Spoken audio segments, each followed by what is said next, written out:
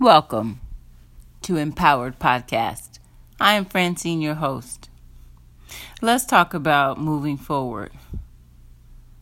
When you think about moving forward, what comes to mind?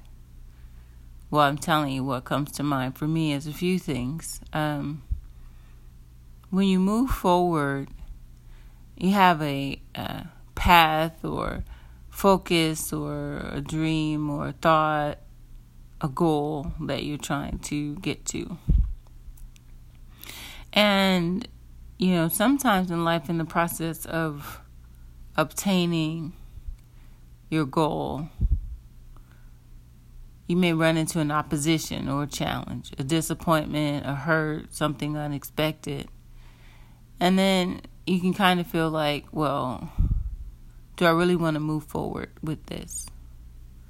Well, let me encourage you. If you're doing something that you know in your heart that is the right thing for you to do, don't give up because of opposition. Take some time to reflect and ponder and understand your feelings and thoughts and emotions and what you're really dealing with, maybe what you're really upset about or what really hurt you or what really is disappointing, and then recalibrate and recenter yourself and look at what you're doing, what you're called to do, what you feel you should do, what you're inspired to do, what God is leading you to do, and then decide today to move forward. Don't cast away your hope or your confidence, but just move forward. So let me encourage you today. Don't give up because of an unexpected.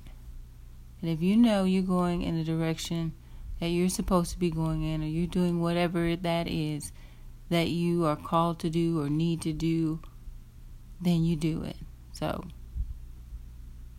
refocus, recalibrate, reassess, ponder, pray, whatever helps you to recenter, and then move forward.